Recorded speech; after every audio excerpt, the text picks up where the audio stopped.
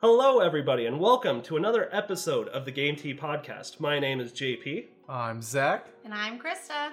So today we are actually down a man. Liskey decided to go home to be with his family or go to a wedding or some stupid shit like that. How selfish. So we brought along our number one plus one for life, Krista. Krista, introduce yourself a little bit. I'm Krista. I'm Zach's wife, and that's all you really need to know about me. I don't know what you mean, our forever and always. I like Krista, but I mean, like... Gosh, you know... Okay, that's my cool. forever, my forever and always. I was the best man at their wedding, by the way. So, yeah. Give a heartwarming speech. It was nice. Some about Yu-Gi-Oh cards. It was great. Yeah, that was my gift to you guys for your little present was like, you remember I framed my best man speech with a picture of all of us and I gave it to you guys? Yeah, we still have that. It's very cute. Yeah, Love it. I'm super cute. All right. So, anyway, today on the podcast, we are going to be talking about the specs that just came out for the Xbox Series X. We are going to be talking about a little girl that won the Pokemon Regionals. We are going to be talking about the creator of the Konami code unfortunately dying this past week. And finally, we are going to be talking about a grandmother getting a brand new Game Boy after all these years. After that, we are going to be talking about some of the upcoming games for the next week. And finally, we are going to be getting into a new segment that we're starting called Rate That Rating. Zach, what is it that we do in Rate That Rating? So in Rate That Rating, we basically give our general idea of a game that we're playing, and then we're going to go on Metacritic and kind of see what the general consensus is for that game, and kind of debate with that, and give it our true final updated rating with all that knowledge, and hopefully it should lead to some tomfoolery and some silly conversations. Some tomfoolery indeed. I like that word, tomfoolery. It should be really, really fun. I did a practice game where I looked up one of my other favorite games and just looked at some of the stupid ass shit that people were putting in like the negative comments, you know, giving like God of War a 0 out of 10 or whatever. So I think it's gonna be really funny. Those Nintendo fanboys, man, they're everywhere. And Krista here is another professional in Pokemon and recently has been getting into Fortnite. So Yeah. how's that been going, Krista? Well, you know, I'm not big into a lot of video games, but especially with the whole like controls with my left and right hands, I haven't been very good with moving the camera and moving the person around. So I never thought I'd get into like shooting games, but I picked up Fortnite pretty easily, and I really like it. That's really awesome. It's really funny that you're getting into it now. It's been out for like 2 years, and just like you already have all, you know, the sweaty 9-year-olds who are really good at the game, but you've managed to get a couple of dubs. Yeah, I've gotten 3 wins, solo and a few duos, and I think a few squads, so it's been good. That's really awesome. On the Switch, right? Yep, I'm only on the Switch, so it's probably easier because I am only playing with some sweaty 9-year-olds. Facts. All right. But she is also a professional Pokemon goer. She can go around with the best of them. She's got more shinies than I can count. Yeah, your luck with getting shinies is outrageous. I love it. I love Pokemon Go. It's just fun. It's stupid fun. All right, so the first thing we're going to do today is get into some of the Xbox news. Now, what's funny is getting into some of the Xbox Series X specs. Last week, we talked about some of the PlayStation 4 specs, and we made a comment about, like, I can't wait to see what the Xbox is going to do or, you know, what their specs are going to look like once it's released. Spoilers, Phil Spencer watches our podcast, and clearly because he released a little, like, updated spec and like what to expect with the Xbox. So that is absolutely right. So right now we're looking at a article from Polygon by Charlie Hall, basically just highlighting some of the bigger things we need to know about the Xbox Series X. Now, the very first thing bolded here makes me extremely excited. Xbox Series X allows for backwards compatibility not only with games but with accessories as well. So imagine you're an Xbox One player right now, and you just spent almost $200 on that Elite controller that you really, really love. Well, apparently, with the new Xbox Series X console coming out, you are allowed to use that controller on the next console. I can't think of another time where you've ever been able to do that with Xbox anyway. Obviously, with Nintendo, like, Smash players won't stop using the GameCube controller, so Nintendo's had ways where you can use older controllers. But what do you think about this, like the ability to use older controllers on the new gen consoles? Well, you know that I'm a very frugal person, so any way that I can get more bang for my buck, that really makes me want to buy into a console. And just seeing that it's super backwards compatible with like everything that you've already purchased, Right. really makes me strongly consider an Xbox, especially because those Xbox Elite controllers being almost $200, an Xbox One Yeah. costs $200. So Oh yeah, it's insane, but you know what? For what it's worth, the Elite controller is actually phenomenal. It feels great. Xbox does a really good job with its controllers. You know, I love the feel of their controllers. But no, that's absolutely awesome. I love hearing that. And I believe it's going to be compatible with Xbox, Xbox 360, Xbox One games. I think there's like a few outliers, but I think other than that, everything should work on this Xbox. It looks like it. So the next part is Xbox Series X brings next-gen solid-state drive and ray tracing to consoles. I don't know how much you know about solid-state drive, but basically it's a different type of storage device that's different from your normal spinning disk drive. It's faster, it's a lot more compact, but the drawback is it's a lot more expensive to manufacture with not as much space. Like, I could probably get a 2 terabyte spinning disk drive for the same price of a 500 gigabyte solid state drive. But seeing these next gen consoles going with a solid state drive, what that's telling me is they're doing everything that they can to boost the speed of these consoles, but it's just another reason why these are going to be a little bit more expensive. Especially since it's saying here that its GPU will also offer ray tracing, which again was another feature that we saw with the PlayStation 5 coming out here pretty soon. So Zach, when it comes to the specs that we're seeing with these consoles, do you think that it's gonna be pretty competitive between the Xbox Series X and the PlayStation 5 again? I bet they'll be neck and neck with the exact same thing as last time. Xbox will have the better specs, but PS5 will have the better exclusives. So I think that's just kind of what it's going to come down to. So I think at the end of the day, Microsoft, I don't know, they always seem to have the edge when it comes to power for the most part. But yeah, all these ray tracings, I don't understand that. I know it's like a big word right now. And I don't know if people, I watch a lot of YouTubers and they're still trying to like define it for me. It seems like it's kind of just like one of those like really cool phrases to say right now. So I'm gonna have to be looking more into that because it doesn't sound like anyone knows exactly what ray tracing does other than increase speed, which is very general because SSD increases speed because you're gonna have less load times. So I don't know. I think it's really cool. Obviously next gen, more power. Everyone gets more excited for that. So it's gonna be an exciting time. I think the holiday season's gonna be just awesome for all gamers because of all the new stuff coming out. No, absolutely. It's going to be awesome. As for the Xbox here, the specs are going to be exactly aligned with the PlayStation, it looks like. That's going to have all the greatest stuff that's going into it. Someone made a comment on the last episode of the podcast saying that essentially what they're trying to do here is put a gaming PC experience into a console.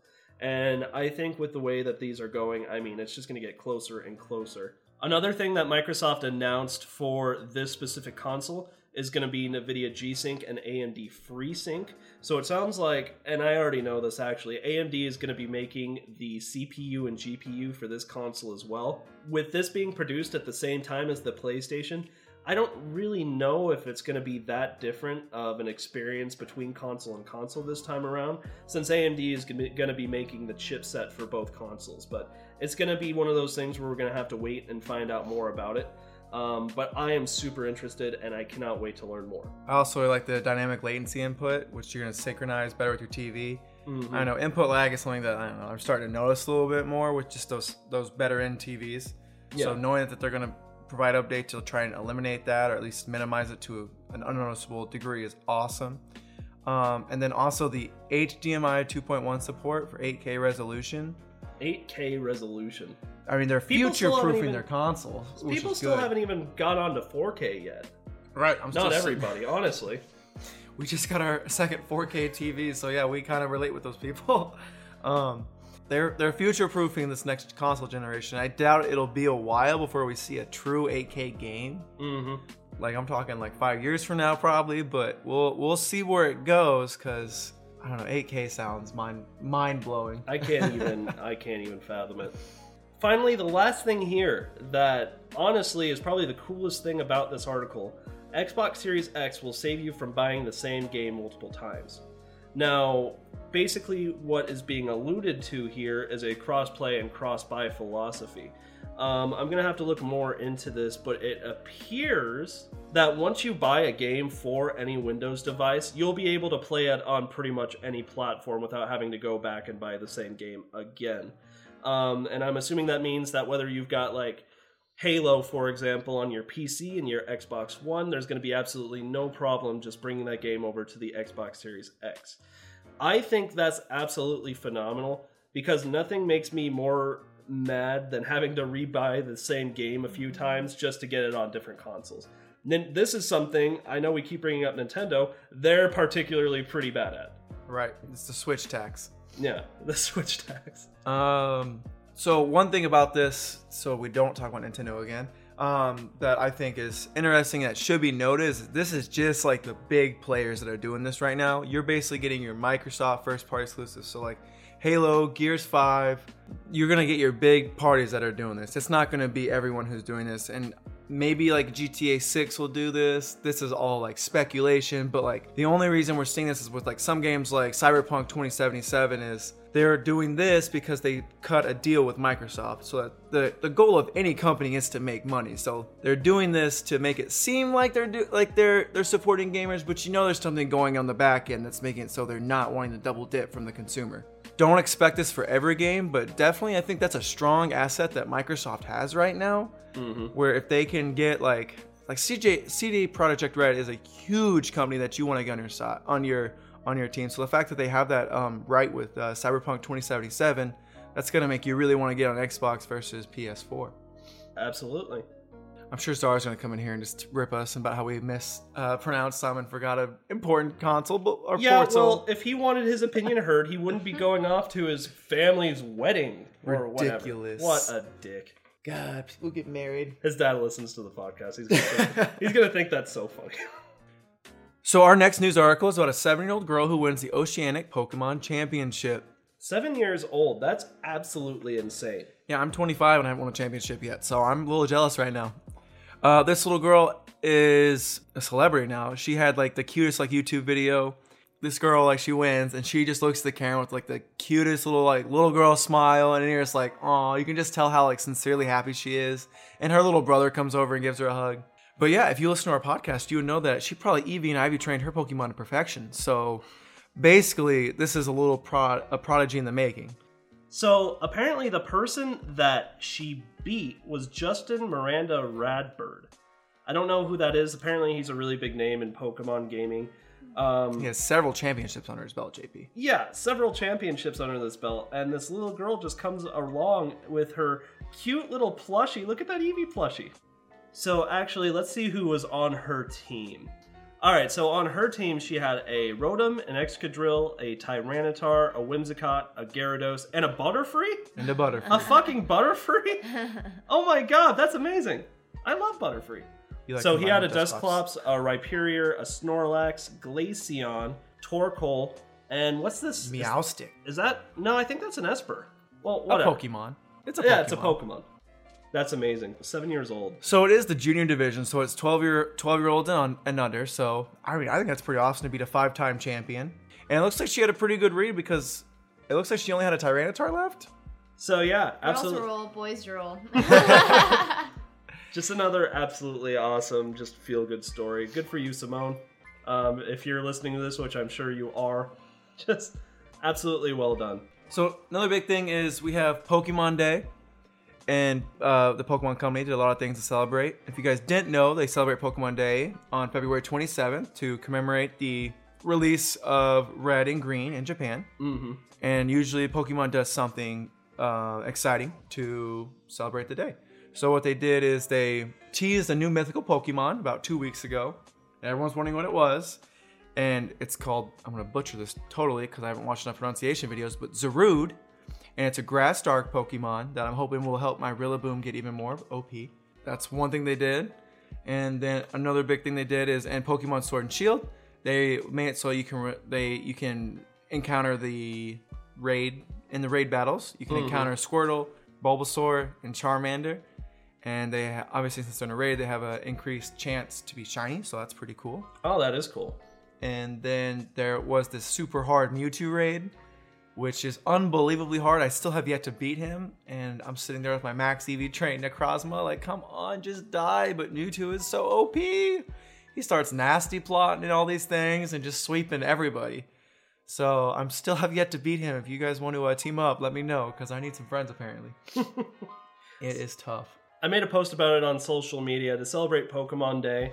I whipped out my Game Boy Color and played Pokemon Yellow. You were training up some of your comp team. Krista, what were you doing? I'm the Pokemon Go person, so they have a lot of little things going on right now. They have a lot of different Pokemon that are spawned more.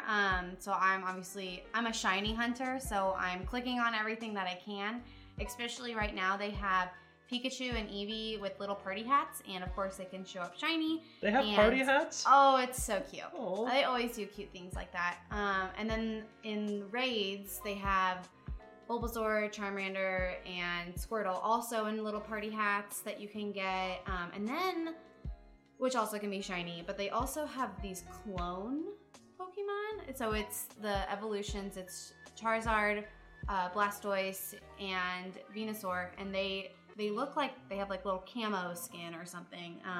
So those are kind of cool. And yeah, if you're a Pogo person, then you want to, have all the different variations of all the Pokemon. And if you're really lucky, you'll have them also in shiny version. So that's kind of what I'm doing. And I think they're doing it for a little bit longer than they usually do. It's from February 25th, so they release it a little earlier.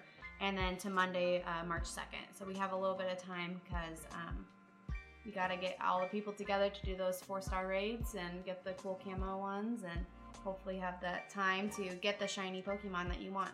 Krista is very intense. She gets in the Discord, she follows people around, and they she knows how to get what she wants when it comes to Pokemon Go. So let's say you're a shiny hunter. Let's say that you go through like 100 Pokemon you click on. Oh yeah. How many out of those 100 Pokemon that you click are gonna be a shiny Pokemon? It's totally random. It's 100% random. You could get 100 of them shiny, or you could get none of them shiny. I don't know the rate. I just keep clicking, and sometimes I have like multiple Pokemon that are shiny, and then I have clicked like over 2,000 Pokemon of the same Pokemon, and haven't encountered one shiny version of them. So that's outrageous. Oh, it's the worst. But they also released on Netflix Mewtwo Strikes Back. Evolution. Oh, is it out? Yeah, on the 27th it came out. So have you guys watched it yet? No, we have not watched it yet. We Saving it for a date night. Yeah. Yeah. Well, have fun with your date night. I'm gonna go watch it after. Well, you can come. You I can know. come to our date night. Oh no, I didn't mean to put it like that. Little threesome going on. Oh, I don't like that. I don't like that. I miss Czar. Oh shoot! It's really nice to have Krista as my wife, because she will shiny hunt me Pokemon that I want, and it's very. I've seen her do it. I've seen her hatch eggs and get him a shiny Pokemon. And Pokemon Sword. Yes. Yeah. It made me so mad. I'm sitting here with like a full shiny team at this point. It's pretty. Oh it's my pretty god! All right. Well, happy Pokemon Day to one and all. Let us know on our social media how you've been celebrating. On the more tragic side of gaming news this week, Mr. Hashimoto, the creator of the famous Konami Code, has died. So if you don't know what the Konami Code is, it was originally introduced in 1986 with the game Gradius. Now what it was actually a dev code that was used in the game to give yourselves more lives, because when you're testing the game, you wanted to be able to actually get those extra lives so you could keep going and just make sure the game was actually playable instead of actually trying to get in that cheat code. But essentially when they released the game, they forgot to take the Konami Code out. And some people, I don't know how anybody could have possibly randomly figured this out, but somebody did, and they found out about the lives. And to this day, it's one of the most infamous, whatever you want to call it, like cheat codes / kind of Easter eggs in gaming. You can see it in movies, you can see it in other video games. It's just been an absolute phenomenon. Now, Zach, I will give you a huge pat on the back if you can tell me right now what the inputs are for the Konami Code. Left, right, up, down, start, select, B, A? You're kind of close. Up, down, left, right, B, A, start. Alright, I was mixing them up. See, I just keep doing it until I got it right.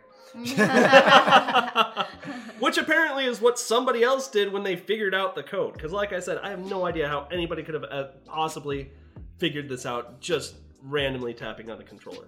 And then even when it does happen in the 1 in a million chance that you did something and got like 99 lives or whatever, you would then have to remember what you did and repeat the code. I don't understand it. The point is though that ever since this code has become available, it's been in so many different kinds of media, and finding out that the creator of this infamous code has passed away recently, it really is sad.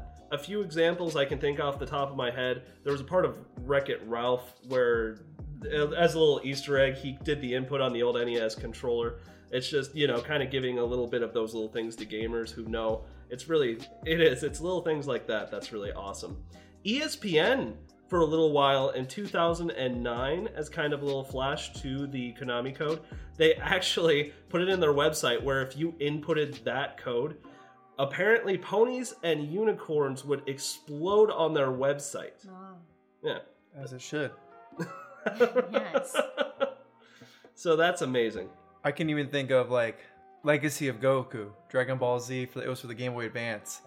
That game was hard, and so they had like a little code just like this. And I think it was just up, down, left, right, A, B, start, select.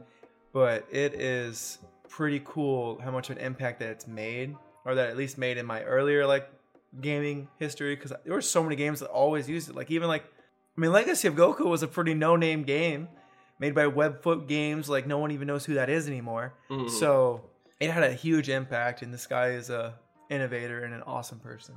Yeah, it's just, anytime you get a new video game, it's probably not going to, the Konami code's probably not going to be in most games, but you always give it a try just because you never know what's going to happen. So just for this little Easter egg that kind of unites us as gamers, just knowing that the man who started it all, Mr. Hashimoto, has passed away, it's a little bit sad, and we just wanted to say rest in peace. Thank you for giving to the gaming community. Zach, what is the last article that we have for today? So last article we have for today is on how Nintendo replaced a 95-year-old grandmother's Game Boy for free. Long story short is this grandmother has been playing Tetris. Game Boy is kind of like her nightly go-to-sleep routine for at least 30, 40 years, right? I honestly don't remember what year the original Game Boy came out, but it sounds like as soon as it did, every Game Boy that was purchased came with a copy of Tetris. So today, Tetris is still, I think it actually just got surpassed by Minecraft, but it's one of the biggest games of all time. So for the past 30 years, this woman's bedtime routine was playing Tetris, and then that's how she would just end her day basically. And super cute story where she had the original DMG Game Boy. Those things that survived, there's pictures of it surviving the Gulf War. You have that exploded ones in a museum. That's how strong these things are. But she's apparently been through 3 of them. And so finally, they're hard to find these days because, they're pretty much an antique. So she contacted Nintendo customer service. Yeah. And they just said, oh, well, you've been a valued customer for so long. They sent her a brand new Game Boy from their warehouse, just out of the box, that original 1980s packaging with Tetris, and it basically became a big news story because of that. What do you guys think about that? So, first of all, that's absolutely outstanding that Nintendo did that for her. I've got some questions, how many of these things do they have locked away? Right. With the Game Boy, you're right. She went through 3 of these things. And they're basically the Nokia of gaming. They're tough little things. So the fact that she went through 3 of them, that's pretty impressive. I don't know a lot of kids that could get that much play out of their Game Boys. I find it impressive because I think, old ladies, they get kind of put down because they have stereotypes on, they don't know what they're doing with technology. But that's totally not true. And this clearly has shown that this woman loved her Game Boy, and she's willing to replace it so many times to keep playing what she loves, and that's just super cool.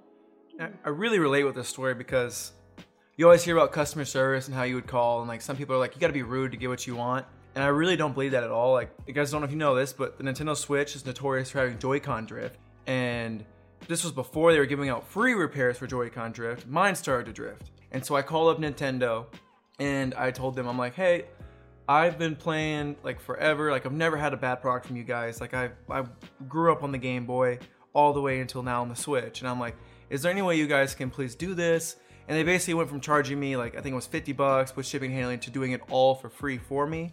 And I said, can I also throw on my 3DS because my 3DS, the sound went bad? And they're like, of course, no problem. And they ended up doing all of that without charge. And it just shows that like they really do value their customers and they do take that very seriously. I really think Nintendo is, when it comes to customer service, as long as you're respectful, just truly a gamer and you're just trying to like, not take advantage of the situation, but just get what you paid for, they're a very respectable company. Well, I think it just never hurts to ask, too. So Nintendo actually gave this Game Boy to this woman 4 years ago when she was 95 years old. And this article is coming out now that she has recently passed away at the age of 99. But still, just a really awesome story. The article that we're looking at ends with, she retained all of her mental facilities until the very end. Her daughter stated that she believes her mother is still thankful, even in heaven, for Nintendo's divine customer service. Hopefully, she's still playing Tetris too. Like, that's just awesome. Gaming is powerful. If you enjoy it, it's a good way to spend your time. Well, not only did Nintendo reach out to the older woman, but it clearly is trickled down to the family too. I can only imagine how loyal the family is going to be after all of this, Yeah, right. It's a beautiful story. So that's pretty much it for the articles in this episode. Next, we are going to get through the games that are coming out this week. All right, so the games that are coming out this month, I still cannot believe it's March already. Holy crap, time is flying. We'll start with The Division 2, Warlords of New York expansion. That comes out for PS4 and Xbox One. That'll be on March 3rd. 4th Generation Warfare PC comes out on March 5th. Murder by Numbers comes out for the Switch on March 5th, and then for the PC the following day on March 6th. Very cool. And then the big game that JP and I are pretty excited for is Pokemon Mystery Dungeon Rescue Team DX for the Switch. That'll be coming out on March 6th. JP, I'm pretty excited for this because it's Pokemon. It's kind of our theme of the week right now. Absolutely. What do you know about this? So I've always loved Pokemon's main titles. You go to the gym, you get the badge, you train your team. But when it comes to some of the side games, I haven't actually played all of them. Pokemon Trozei for the Nintendo DS way back in the day. I loved that game. I'm kind of learning to draw right now by using Pokemon Art Academy on the Nintendo 3DS. But Pokemon Mystery Dungeon is something that kind of always eluded me. There's a demo out for this game right now on the Nintendo Switch that I have actually downloaded and played, and I think it's fun. The game looks fantastic. The gameplay was fun. The story seems like it's going to be really cute. I'm excited to play it. It'll give me something to do until Animal Crossing comes out. Right, Tom Nook the Crook. Oh my god, I'm so excited for Animal Crossing. Yeah, I'm also excited. I think they have a really unique, it's like just this comic book art style for the game. It's just beautiful. Mm-hmm. It's not really my cup of tea as far as like the pacing with the combat, but I mean, it's got a really good demo, so you should definitely try it out. There's no harm in trying a demo, that's for sure. Now, the cool thing about the way the game is played is at the beginning of the game, you get turned into one of the starter Pokemon from the first 3 generations. You do not get to choose which Pokemon you are, though. It gives you a little personality test, and then you get turned into a specific Pokemon based on that personality test. I gotta ask. So cute. It's really awesome. That is so cute. Yeah, I gotta ask, what Pokemon did you get? I'll give you like 3 guesses, and I'll Charmander. Nope. Mudkip. Nope. Trico. Nope. Who? You're really close. Combine your first choice and your third choice. What do you mean combine my first choice and my third choice? It's Charmander, but in Trico's generation. Oh, Torchic. I got Torchic. Yes. That's good. The Blazing Fire Pokemon. I'll kick you in the face. Don't kick me in the face. Yeah, I absolutely love the personality quiz. Now, JP, I've got to guess yours. Go for it. And gosh, it's got... Okay, it is a water type. It is a water type. Okay, I'm glad Chris said that because I was going to guess grass. It's awkward. Definitely water type. What the hell? Damn. Do I even know my best friend? I'm clearly a water, Zach. And you're clearly a fire. Like, I was like, yeah, it's got to be one of the fire ones. All right, so then I'm going to go Totodile. No. Oh, dang, now I'm embarrassed. Okay, Squirtle. No. Tree. Is it Mudkip? It's Mudkip. Yeah. I got Mudkip. 3rd generation brothers! Woo! Yeah. So you're Trico by default, Krista. Okay, I'll go with that. Yeah, fine. I'll go with it. It actually works out well because if I had to guess for Czar, I'm guessing that he probably would be a grass type. Oh, yeah. 100%. So anyway, yeah, there is currently a demo available on the Nintendo Switch for Pokemon Mystery Dungeon. go give it a download, go give it a try, but I really think it's going to be a great game. So, absolutely. All right, so this week we are doing a new weekly segment that we call Rate That Rating. Rate that rating. Rate That Rating. Rate that rating. Rate that rating, baby. Zach, what do we do on Rate That Rating? So on Rate That Rating, we will provide some of our favorite games. We're going to talk about them, and then we're going to review them. And then we're going to compare that score to the Metacritic score and see where some discrepancies may or may not lie. We're going to look at the Metacritic score, and we're also going to look at some of the comments that people have posted about the game, because I don't know if you people knew this, there's a lot of idiots in the world. Did you guys know? Did you guys have an idea? You know, I was driving here today, and someone got in my lane because they could. So, yeah, I do. I do I'm know looking that. at two of the biggest idiots right now, but... Wow, you are so... Czar's not even here, and you're Yeah. making fun of him? Jeez. Wait a second. That leaves one more. Am I the idiot? What? No, you're great, man. You're smart. And anyway, Rate that rating. Rate that rating. So, JP, why don't you go ahead and start? all right. Now so Zach and I are each going to be doing 2 games. We wanted to do one of our favorite games and something that's a little bit more topical. I'm going to get started with one of my favorite games ever. The Legend of Zelda Wind Waker holds a very special place in my heart. It's not the first game that I beat, but it's the first game that I beat by myself, if that makes sense. When I was 8 years old, I got my GameCube and a copy of The Legend of Zelda Wind Waker. And it's what started my love for Zelda.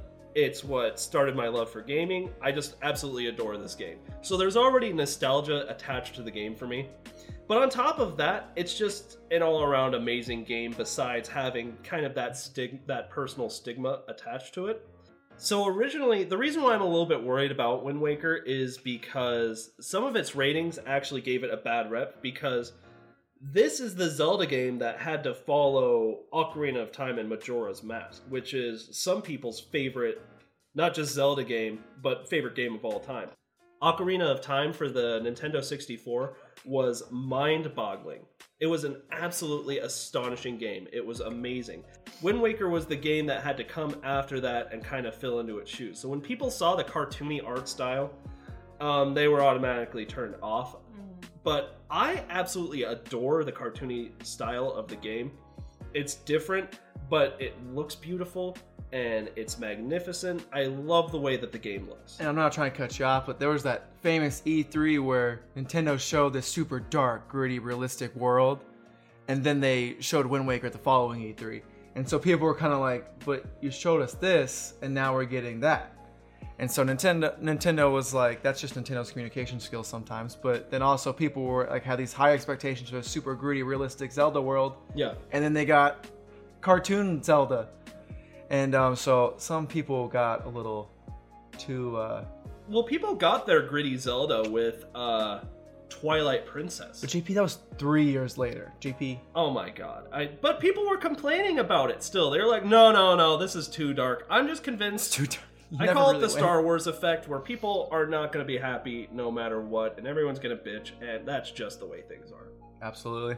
As far as story goes, it's your standard Zelda adventure, but I mean, it does... Is Ganondorf the bad guy? Ganondorf, yeah, he's still the main villain. Is he? He's the bad one? Who'd you think it was, Zelda? Yeah. She's always getting trapped. She's up to something, man. And women suck. And she's got the Triforce of Wisdom. What is she doing? Her best. All right. Fair enough. Okay.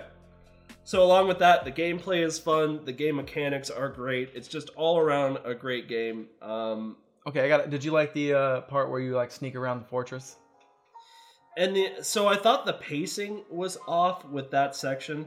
If you've never played Wind Waker, as soon as you get your sword, about 15 minutes later, you lose it and you have to sneak around the fortress. And for some people, it was really hard.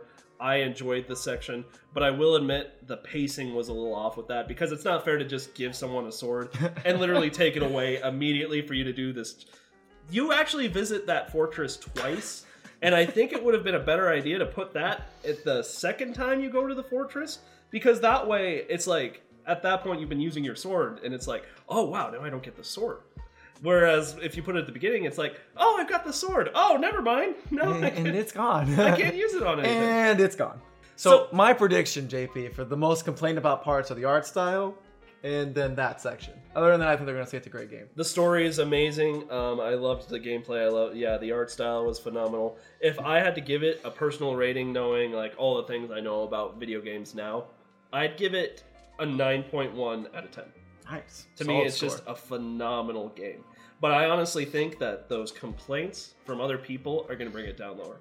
Should we take a look at the score? We should take a look at the score, JP, because people really don't know how to voice their comments sometimes. Like some people think, oh, it doesn't have the perfect graphics. It's a 0 out of 10. All right. So Metacritic is giving this an 8.9 out of 10. That's pretty close. Yeah, I think I was pretty close. So an 8 point. I don't have too much to complain about there. It's pretty much in the same realm. I figured that with some of the complaints people were gonna have with the game, it was gonna be at about that. I think it's so funny. So Krista, basically how game reviews work, if it's 0 to 5, the game is like almost unplayable. Like that means there's like some sort of like literal crashing bug, and that's why people give it like a 0. Like rate a game in a 0 to a 5 is just outrageous to me unless it's literally unplayable.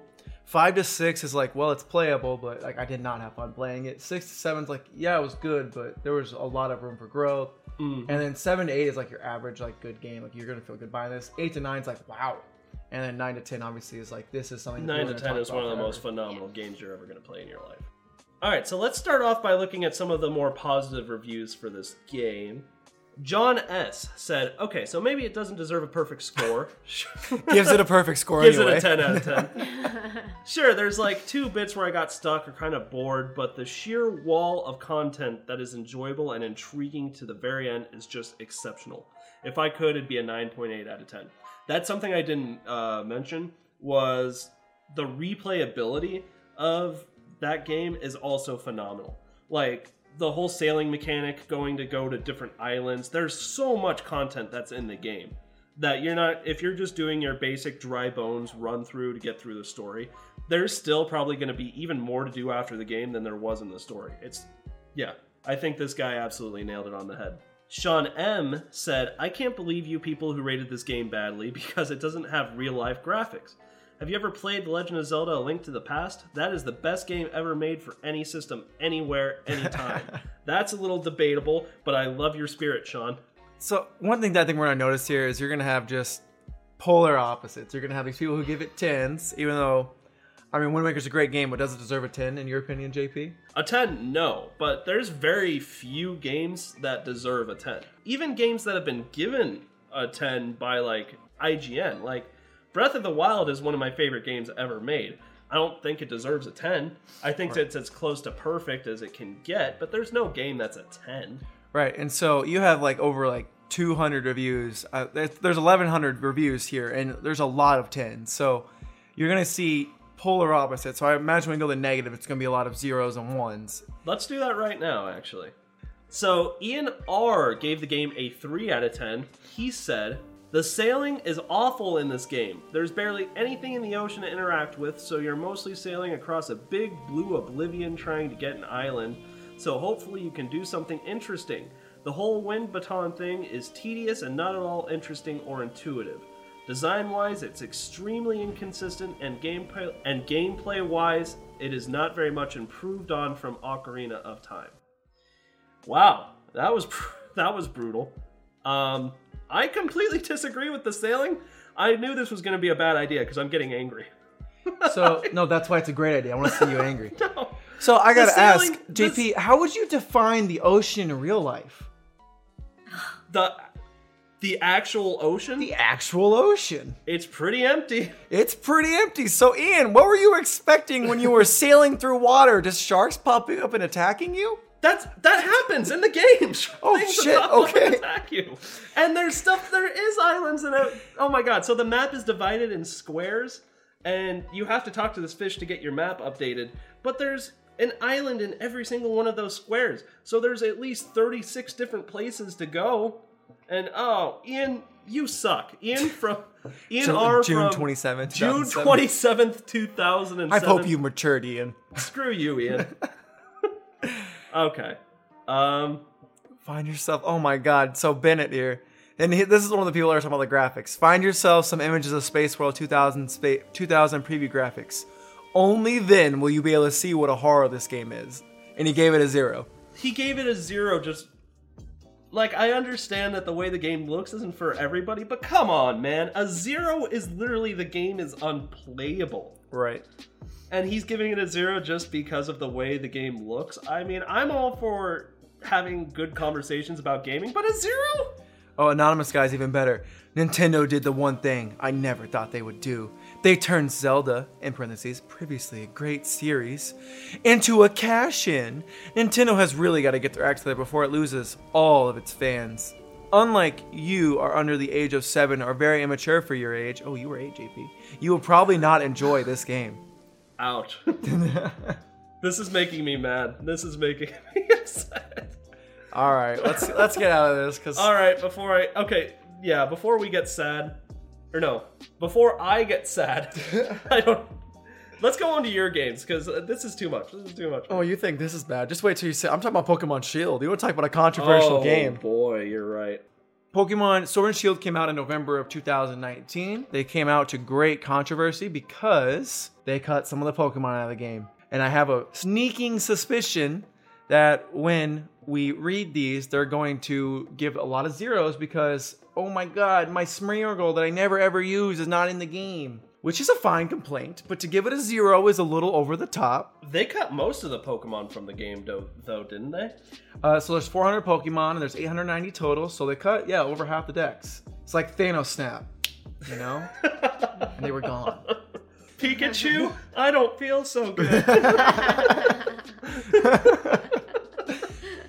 And so their excuse for why they cut the Pokemon was kind of bullshit. They said that they were going to improve animations, and well, then the tree GIF came out, and basically, if you haven't seen it, it's like a tree that looks equivalent to an Ocarina of Time tree from the 1999 Zelda Ocarina of Time game. Mm-hmm. Their excuse didn't really back up what was going on, and really what I think happened is they're like, we have to make a yearly Pokemon game because, oh my god, Pokemon prints money. And so there was a big outrage of that. Yeah. And so I'm going to go into like my review of it. And I really just think it was an overall great game. As I said, story-wise, it's really an awesome Pokemon game. Musically, I think it's got some of the best music in the series. The Pokemon, they do look crisp. There's other things in the game that don't look crisp, but oh my gosh, my shiny Tyranitar is popping right now in Pokemon Shield. So I'll add on to that a little bit. The new Pokemon that they introduced in Pokemon Sword and Pokemon Shield, they really were phenomenal Pokemon. Toxtricity is one of my favorite Pokemon of all time now. Corviknight? Corviknight is dope. Yeah, people always like to complain when it comes to Pokemon. The designs just aren't good anymore. I always make the case, the designs were always hit and miss to begin with. Right. Always. There's a Voltorb. Voltorb is literally a Pokeball. Voltorb and Electrode are lazy as hell. What about Magmar, Mr. Butt-faced duck person that shoots fire? Hey, yeah, that's weird. Execute. Okay, Execute. I kind of like Execute. One of them's broken. Well, one of their friends are dead, Zach. I'm broken, JP. Oh my god. Not as broken as the score's gonna be. Graphics and animation, like I said, and JP said, it's just hit or miss. Like the Pokemon look some of the Pokemon look really, really good. Some of the animation with the Pokemon, when like Scorbunny does Mega Kick, it looks kind of goofy. There is no voice acting, which some people don't like, and I kind of get that, but I also think that's how people relate with their character more, is you kind of interject your own voice acting into it. At least, I don't know. That's how I always did as my RPG boyness. Yeah. I really honestly thought it was an overall great Pokemon game with some really good stuff. It just did not have all the content. And I think the DLC that we're going to get is going to even that out, even though, we just paid $90 for a Pokemon game. The Pokemon DLC is probably going to introduce like another 200 Pokemon too. I think that's what they said. I think you're right, JP. All right, Zach. So if you had to give the game a rating out of 10, what would you give it? Okay, I'll give a solid score. I'm going to stick with like an 8.8 out of 10. An 8.8 out of 10? Bold. Yeah. That is bold indeed. Bold. All right, let's take a look. Bold indeed of a score. All right, Zach. Well, the game Pokemon Shield got a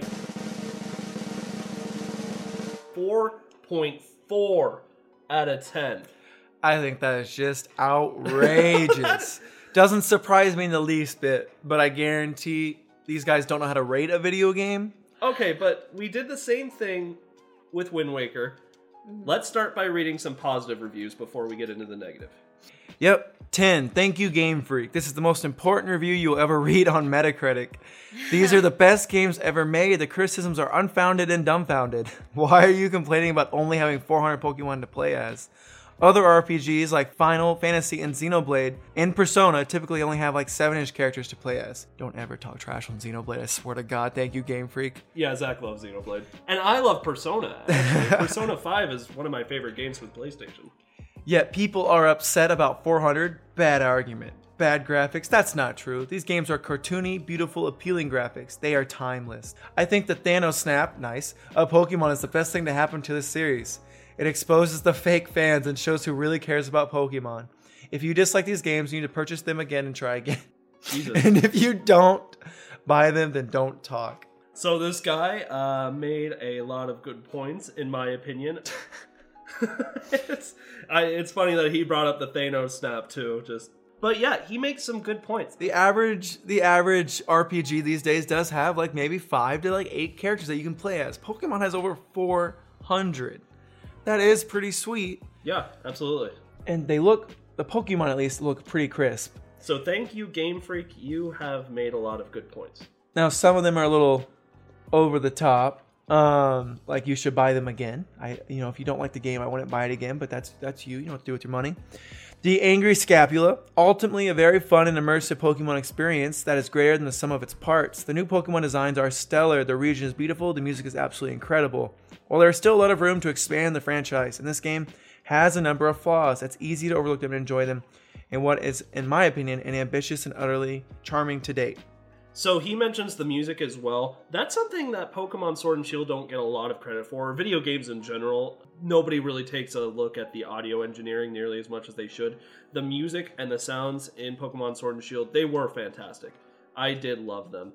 And the other part that I don't see in any of these reviews talks a little bit about the wild area introduction into Pokemon Sword and Shield.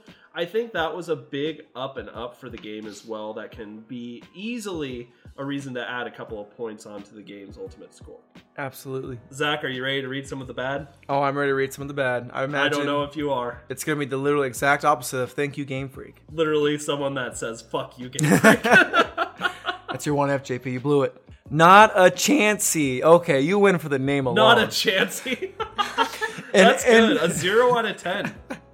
An insult to lifelong Pokemon fans. Stripped of all personality. Mostly a repackage of old collection, animations, and ideas. Nothing new to gain. Plenty of good old stuff removed for literally no reason other than to get the game out faster. Yes, I do believe that they did try and get this game out a little bit quicker. Nothing new to gain. I would argue the wild area. Plenty of good old stuff removed. I would argue that they added some good stuff to make up for that. And that usually Pokemon, when they go from generation to generation, they take some stuff out and put it back in later. The Pokemon in general, though, I mean, it's a little bit harder to justify that choice, in my opinion, to take out so many Pokemon when they were reusing some of the animations from the 3DS days anyway. I mean, if you're doing that, clearly these chips in the Nintendo Switch have the ability to hold all of that data. I mean, look at Breath of the Wild, just that insane amount of space that can be held on these small ass cartridges. So to me, it's not unreasonable to believe that you could put the Pokemon in these games, but I think there's a greater reason to it all. I just don't know what it is yet. I am loving some of these names though, because this next one's Metagross. This game is not great. He gave it a 2 out of 10. So again, if you get like anything less than a 5, your game is almost unplayable. Are you okay, Zach? You sound angry. I'm fine. Easy games aren't in themselves a bad thing, but in a strategy game like Sword and Shield, you need at least a basic level of difficulty to make it interesting. Nothing makes me laugh more than Pokemon fans talking about difficulty. I mean, yeah, Pokemon Red and Blue were harder, but that's also because you didn't know anything back then. You didn't know type differences. You were younger.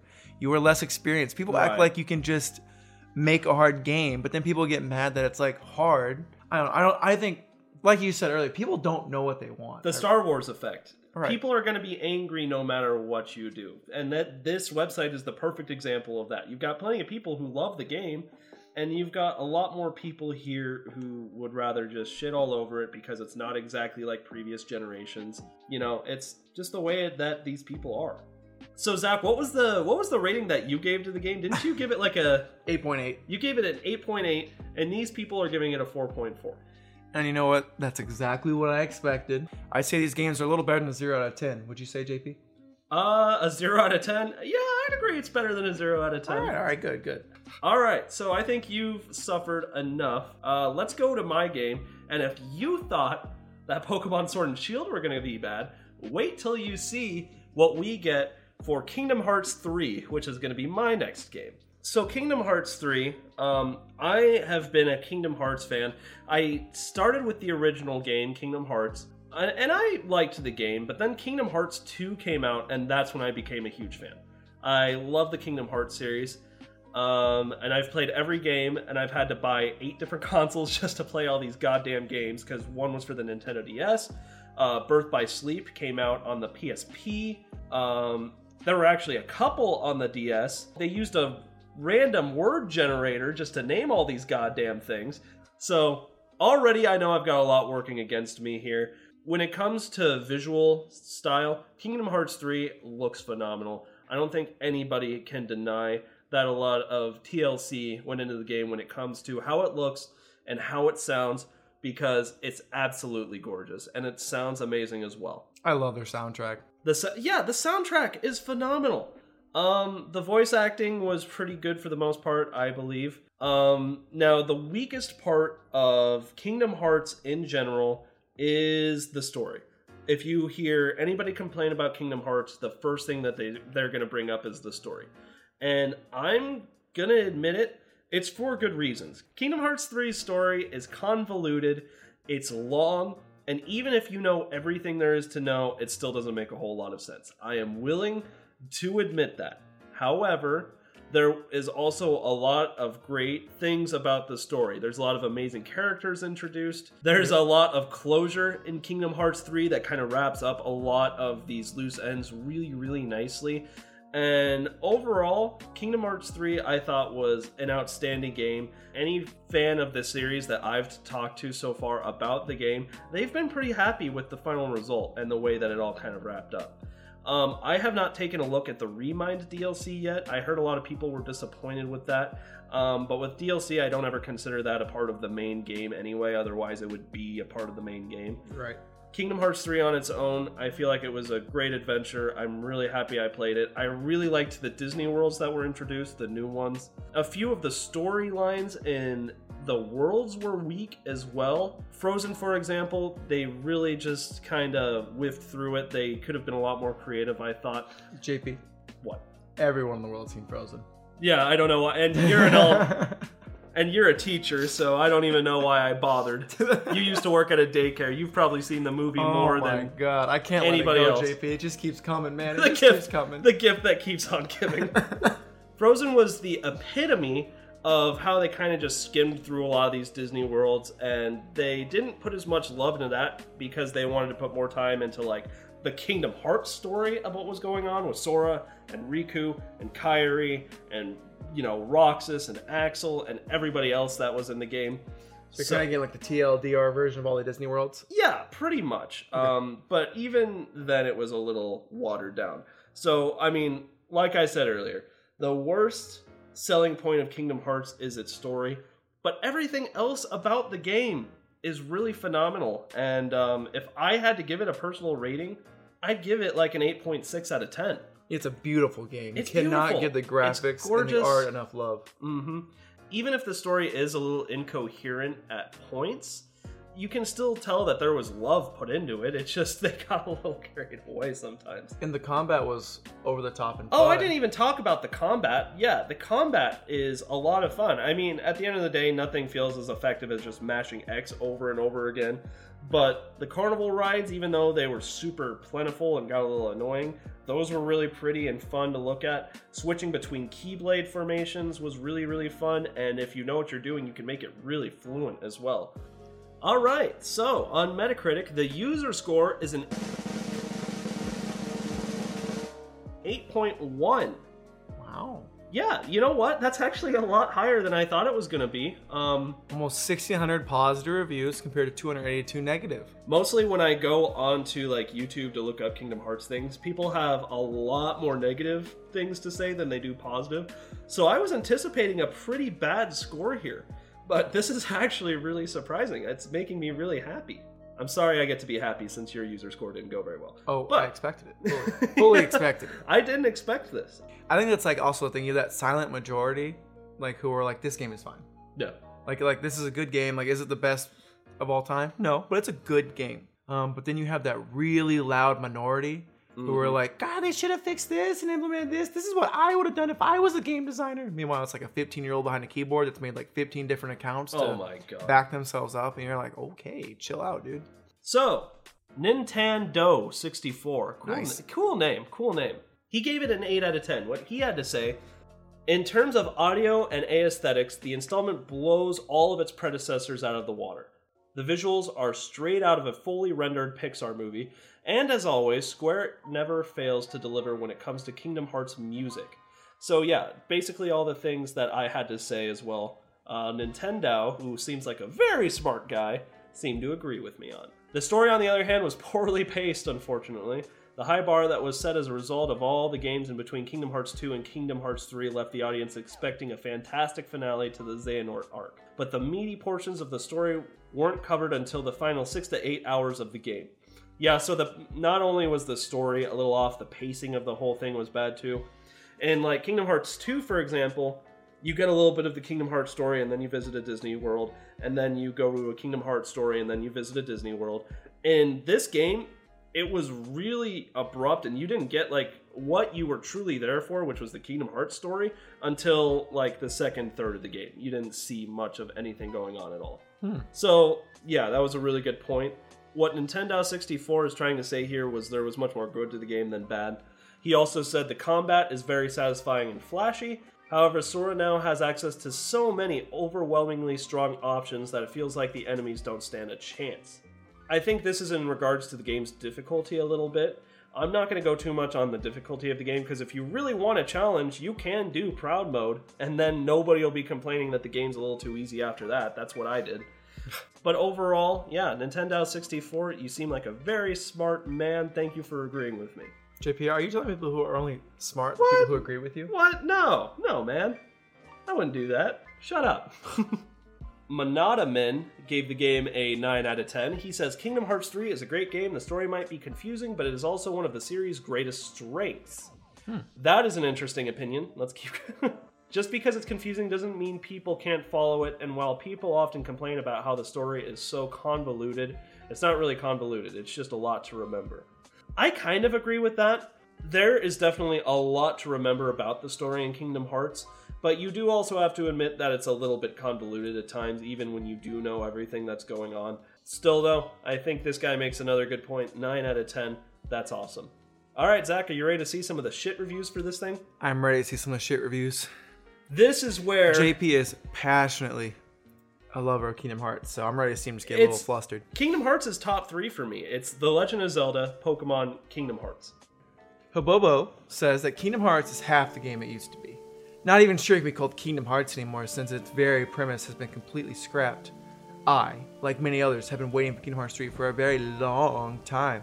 Seems that all that patience wasn't worth it in the end, so what am I talking about? Oh man, JP. Oh yes, I can't wait. Square Enix has completely removed all the Final Fantasy characters from Kingdom Hearts 3. No more Squall, no more Cloud, Cid, Sephiroth, etc. Instead, we're left with Easter eggs to remind us they once existed. Other than that, poof, they are gone with no explanation. Instead, we are left with only Disney characters. You know what? I'm a little angry, but I do have to give it to this guy. He is right. I was pretty upset when there weren't any of the Final Fantasy characters in the game anymore. You don't see Cloud, you don't see Cid, you don't see Sephiroth, you don't see anybody. You don't see anybody. Why didn't they re-include them in the game? I actually agree with that complaint. Is it worth giving the game a 1 out of 10? Absolutely not, you fucking child. But... but still. Okay. I can handle that one. Keep going. That's basically all of his comments. It was just 4 or 5 paragraphs just about So he that. gave the game a 1 out of 10 just because it didn't have any of the Final Fantasy characters left in it? Oh, Yes.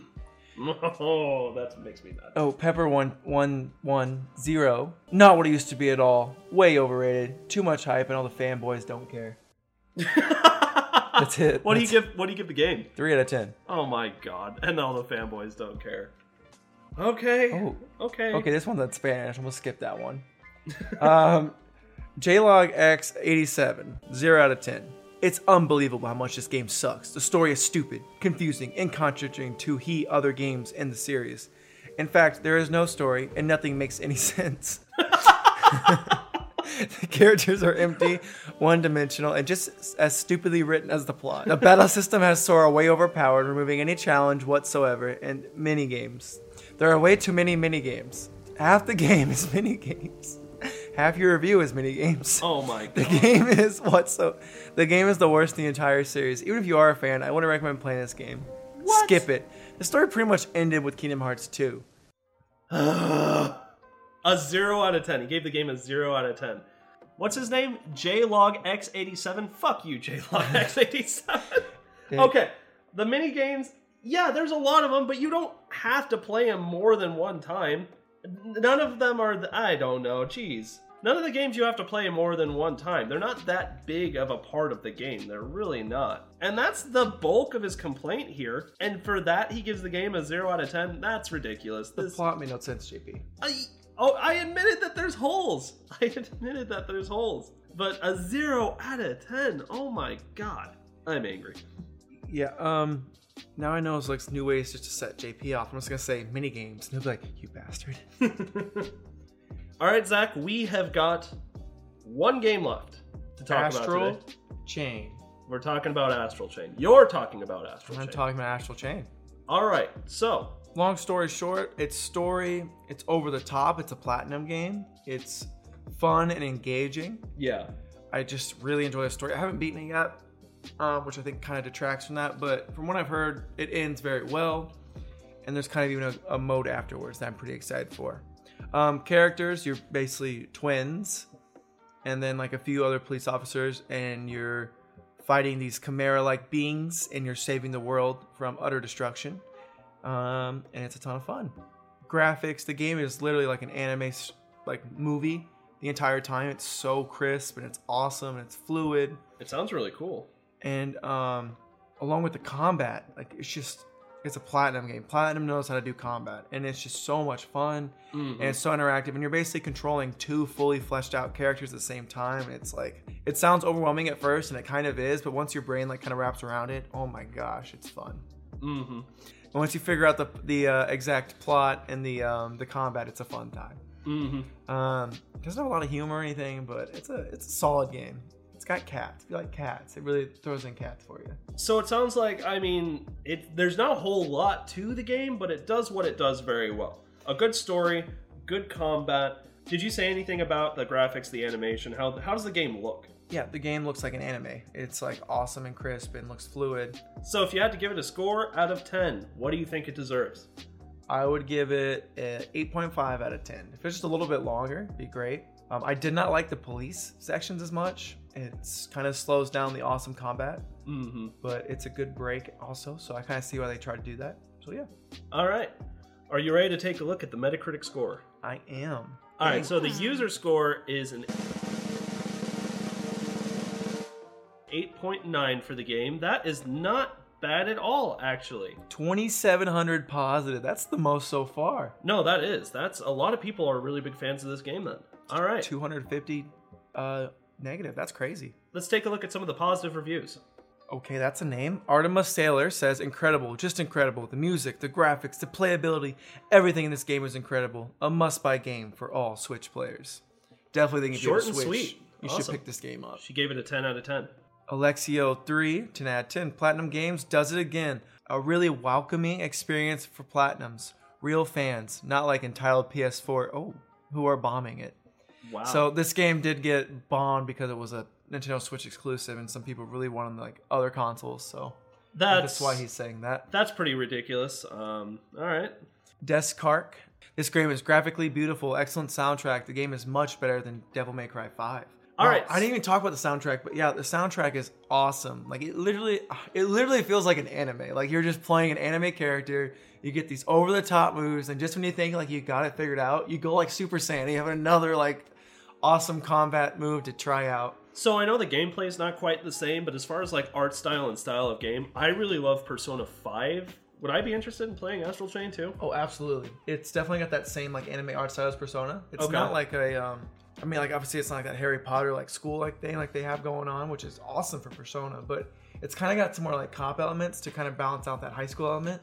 Awesome. So like just imagine that, and then just imagine the combat is like a beat 'em up. That's awesome. It looks like you're not the only one who thinks this. I mean, I'm looking down the list for the positive reviews, and they've all been 10. Okay, here's a 9, but I had to scroll down pretty hard to find it. People love this game. Right. There's not a lot of variance in the positive reviews. People love this game. And I'm gonna be fair. Is this game a 10 out of 10 a perfect game? Absolutely not. Well, let's see what these people have to say.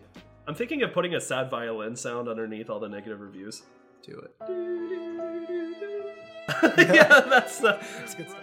All right, Zach, let's look at some of the negative reviews here, and I'm going to make you feel bad too. PS3 Fan 2. Oh, hey, look at that. Oh, yeah. Yeah, that's a good right start. there. Okay, he gave the game a 4 out of 10. Fantastic graphics, but everything else is really mediocre or outright poor. Go buy Devil May Cry 5 or Bayonetta for a true action game experience. Gameplay is worse than Nier Automata's, which is funny because I've heard that game is fantastic. Yeah, I don't know why you're playing a Platinum game if you don't like Platinum games. It's kind of a silly thing. So he said the game looks good, but like everything else is pretty poor. How does that make you feel? Just not true. It's just not true. I mean, I guess it's opinionated at the end of the day, but I don't know how you could think it's totally poor and worthy of a 4 out of 10. Although to be fair, a 4 out of 10 actually isn't, relatively speaking, terrible. Right. If you think the game sucks, a 4 out of 10 is not. I feel like this guy is actually being a little bit more fair in his review. Like, yeah, it's not everything I wanted it to be, but it's playable. I don't even think he's played it, JP, I'll be honest. Acti gave the game a 0 out of 10. I fell for the hype surrounding this game. Combat boring and repetitive. Music cheesy and not suitable to environments. Acting is garbage. Story predictable. This guy is a man of few words. 0 out of 10. It sounds like he just didn't like the story. No, calling the combat boring and repetitive is a little silly because like it's like every 3 chapters you get like a whole new combat system to work with. So that literally is, you can disprove that. You made a comment on the music being really good in the game, and he's saying it sucked. And I mean that's that's opinion. You can honestly feel that the music is cheesy. It sounds like he just doesn't like anime because it definitely has kind of like an anime vibe to it. So I mean I can see that opinion, but giving it a 0 because of that, kind of silly. I feel like when you're trying to rate a game, it's really hard for you to be objective about what you're talking about because everybody's got their own tastes and everybody has what they like, but you need to be able to look at the game from kind of outside of that perspective, and a lot of the people here just are not able to do that. All right, Neat QT, who gave the game a 3 out of 10. Cast, 2 out of 10. Story. What does that even mean, cast? Cast. The supporting characters? The voice actors, I guess. The cast, 2 out of 10. Okay. Story, 2 out of 10. Okay. Okay. No? You don't need to even justify it. It's just 2 out of 10. Fun, 2 out of 10. How much fun did I have playing the game? That's pretty objective right there. Yeah, I know. He's not even trying. Gameplay, 4 out of 10. Not recommended. All right. 3 out of 10 from Neat QT. All right, Leo Shads. That'll be our last one. Read that one. All right. Finally, a 0 out of 10 from Leo Shads. Unplayable. Freezes every time on Switch. I tried too many times, but 0% success. Sad. Didn't spell success right either. He didn't spell success right. You know, do you know where the power button is on your Switch? Do you know? I've never had it freeze or do anything ridiculous. That's the first sounds time like user error. That's the first time I saw that complaint, that it freezes up. Did you notice that at all while you were playing? I just never skipped a beat. I don't even have latency issues. Or not latency, frames issues. Alright, so you may have a few negative reviews there, but it's overwhelmingly positive, and you were pretty spot on with the user score of this thing. So, well done to you, my man. Thank you. All right, so that's going to do it for this episode of the Game Tea podcast. Once again, thank you to Krista for joining us today to talk about Pokemon a little bit. Yeah, no problem. Czar, we were actually a lot more productive without you, so this is us telling you you're fired. Eye-opening. Awesome. Zach, any final thoughts? Please, Nintendo, give me a Nintendo Direct soon. We're waiting for a new I'm Nintendo hurting Direct. inside. Help me. Other than that, no, thank you so much for listening to our show. I appreciate all our listeners, and thank you so much for tuning in. All right, we will see you guys next week. Thank you all so much for listening to this episode of the Game Tea podcast. If you liked what you heard, why not follow us on social media? You can find us on Twitter at the Game Tea Podcast X. You can find us on Facebook at the Game Tea Podcast, and you can find us on Instagram at the Game Tea Podcast.